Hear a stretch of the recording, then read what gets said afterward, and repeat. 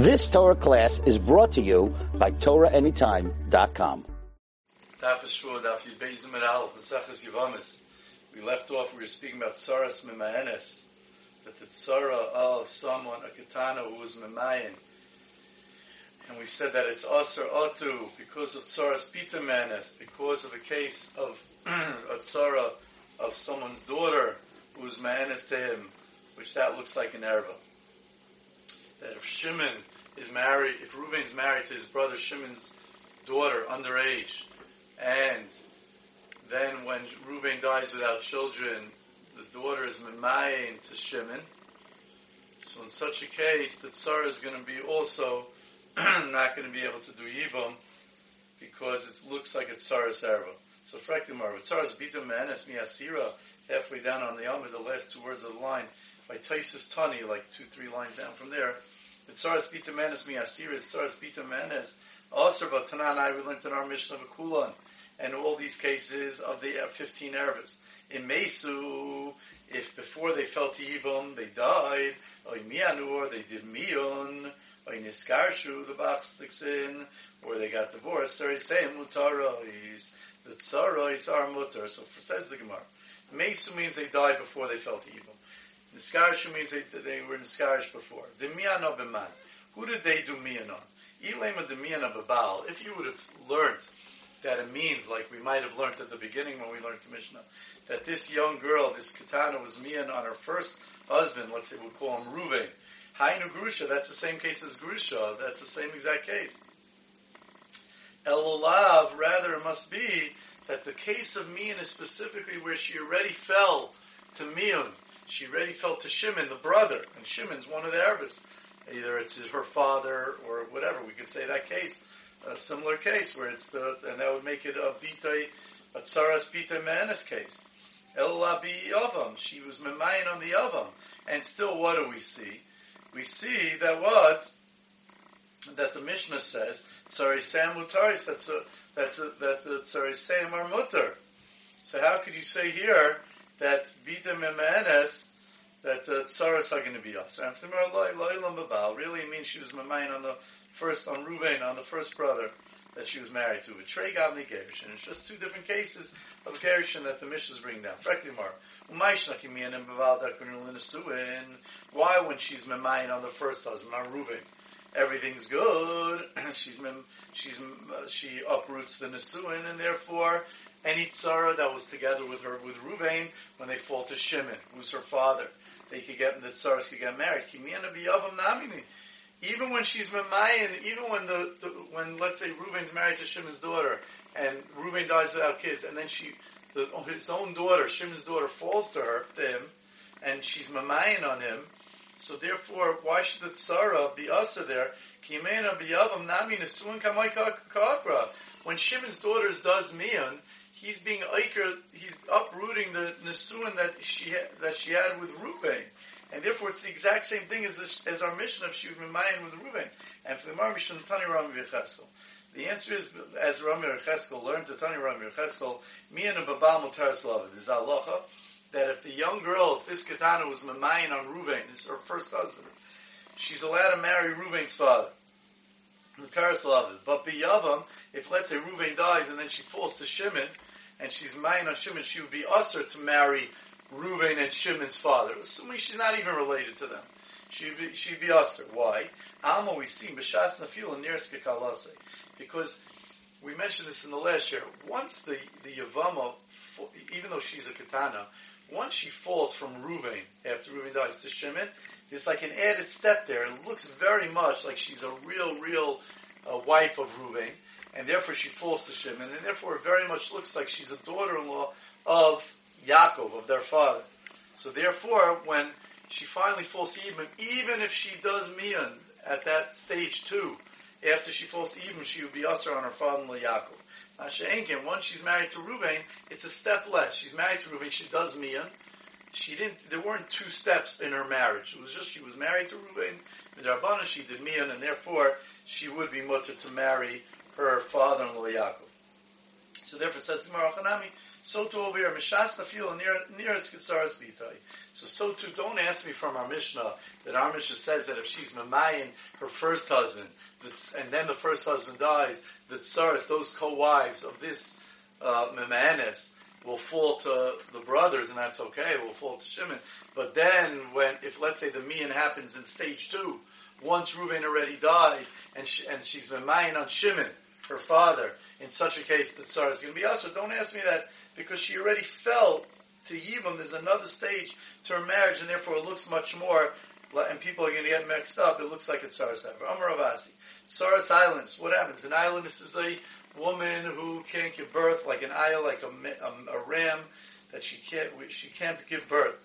Asura. She's also she doesn't have Yivam, and her Tsara doesn't have Yivam, because since the islandess doesn't have Yivam, as we'll bring down a pasuk in a moment, so that makes her an Eishasach, which is an Erva. So her Tsara also doesn't have Yivam.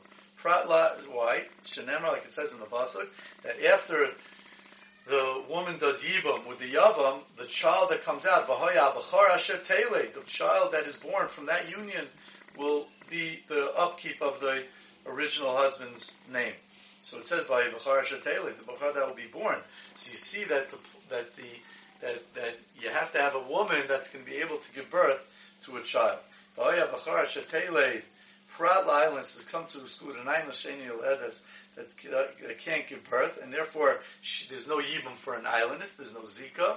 There's no Yivam. She becomes a regular Eishasach Erva, and therefore all her co-wives also don't fall to Yivam. Masar of Sheshis. Sheshis asks the Kasha. Shleish Achin on this halacha. Shleish Achin is when Shleish Nashim. 3 brothers married 3 sisters. Nachriyos that were not related. 3 brothers married 3 women that are not related. And one of them died. Let's say Reuven's wife dies. And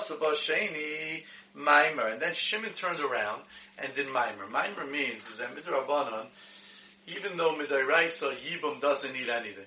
By regular marriage, there's 2 parts of the marriage. There's Erisin and Nisuin.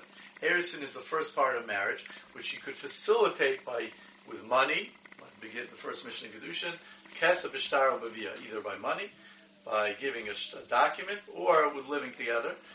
That is the first part of marriage called Erisin. Now, that needs a divorce as well. The second part of marriage is called Nesuin. So the halacha is that by Yivam, you're together, you live together. You just need the second half.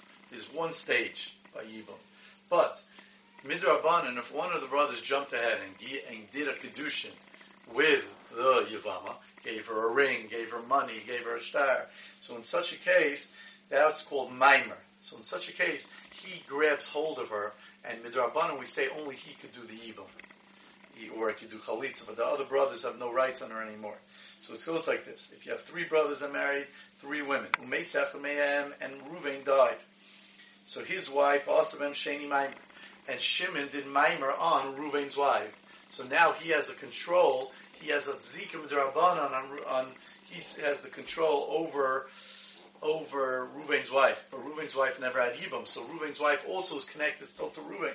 So there's 2 connections there. There's a connection to Reuven. There's also a connection to Shimon. Umeis, and then Shimon died. So now she falls to Levi. But the problem is, says the Gemara, Ha'elu Choltzos. Levi has to do chalitz on her, not on Yivam. V'loy misyavmais. He can't do Yivam. Shnemer, because it says in the pasuk, Umeis echad mehem. When one of them dies, you do Yivam on his wife. Yevama yave'eleh. Then you do Yivam.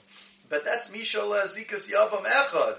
You only do Yivam when there's one Zika, when there's a connection to one of the brothers. V'loy Zika Shnei Yavam. Not when there's a connection to 2. And here Levi, the original wife of Reuven, has a connection to Reuven, and also has that Maimer, that connection with Rabbanan to Shimon. So therefore, with Rabbanan, Levi will not do Yivam. Obviously, Midaraisa he does, because this woman's only connected to Reuven, so therefore you do Chalitza. The Katani law. And we learned on that, from Atana, Amar of Yosef, they changed it on the side to Amar of Asi, to change it to Rav Rabbi Yossi. Whoever it is, it's a Tana, not Rabbi Yosef. Rabbi Yossi, I think it says on the side.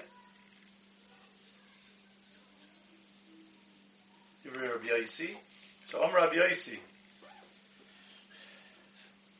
Zuhi Saras Eishes Ach Me'av She'is Nefila Garma. This is a case of a tsara of an Eishes Ach, of a wife of a brother, Reuben's brother, Me'av, from the father. That what caused the fact that she's an Erva? It's very interesting. She was a perfectly good Yevamos. She would have been perfect coming from Reuben. But the fact that she fell to Yivam, to Levi, from Shimon, the falling itself caused her to be an Erva. Otherwise, she would never be an Erva. So, Zui Tsaras Eishes Ach Me'av. This is a case of a Tsara, right? She falls, and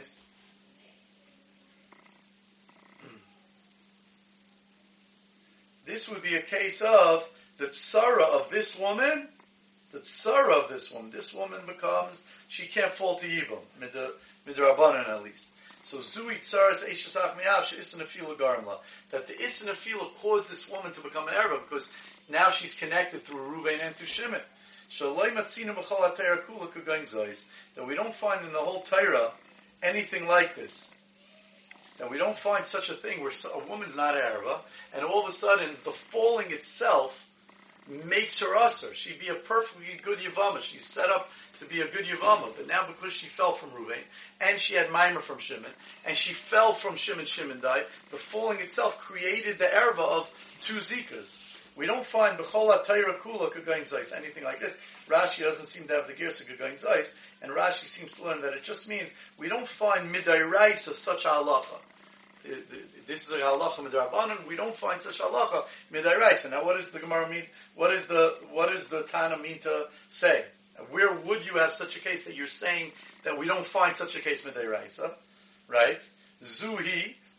We don't find like this. Lamute mai. What case do you mean when it says Zui? We don't find a case like this. You obviously want to tell me that there's a case that I might be mistaken is like this. That when they fall to Yibum, it creates a problem of Yibum. It creates an Erva. And don't think that that case is also a problem, because it's not. This case would be a problem, but we don't find like this midayrais or such a thing.